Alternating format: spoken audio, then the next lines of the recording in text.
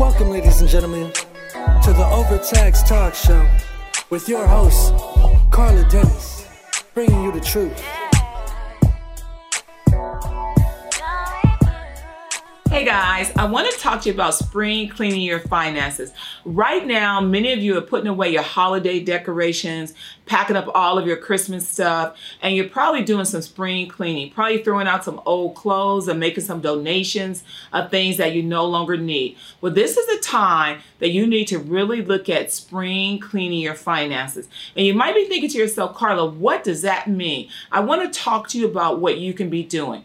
I want you to look at your household budget. If you're an individual, you should have a household budget where you're tracking all of your income and all of your expenses. And when you're looking at those expenses, look at expenses whether or not you should still be paying them. Do you need those expenses or you don't need those expenses? Sometimes we start paying for things that we no longer need. For example, we may be paying for insurance that we no longer need because we had a lot of insurance when our kids were younger, but maybe that's not quite needed. So look at your budget and try to cut out those things that you no longer need to pay for.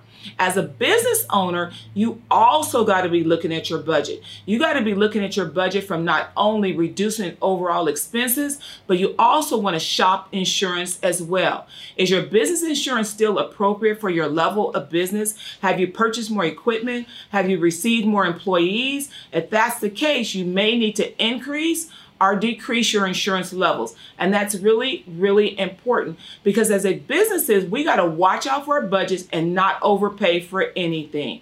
When we're looking at overpaying for things, I also want you to consider the cost of your credit cards. If you have interest rates on your credit cards, you can call your credit card companies up and ask them to lower your interest rates or even transfer balances to a company that's going to give you a lower interest rate.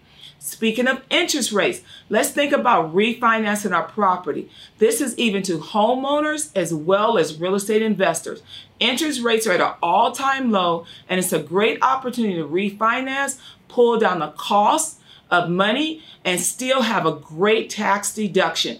The other things that I also want you to consider is looking at expenses from another angle. Are these some expenses that I could potentially be using to write off in my business? Maybe your business has grown and you've incurred more expenses, but you're not even thinking about it and you're not maximizing expenses. What I have found is that the business owners that focus on their expenses and business all year long and not just look at their taxes one time a year, get better write-offs. So I want you to spring clean right now, but I want you to think about doing this all year long so you can keep your taxes low and reduce your overall tax bill and keep some money in your pocket.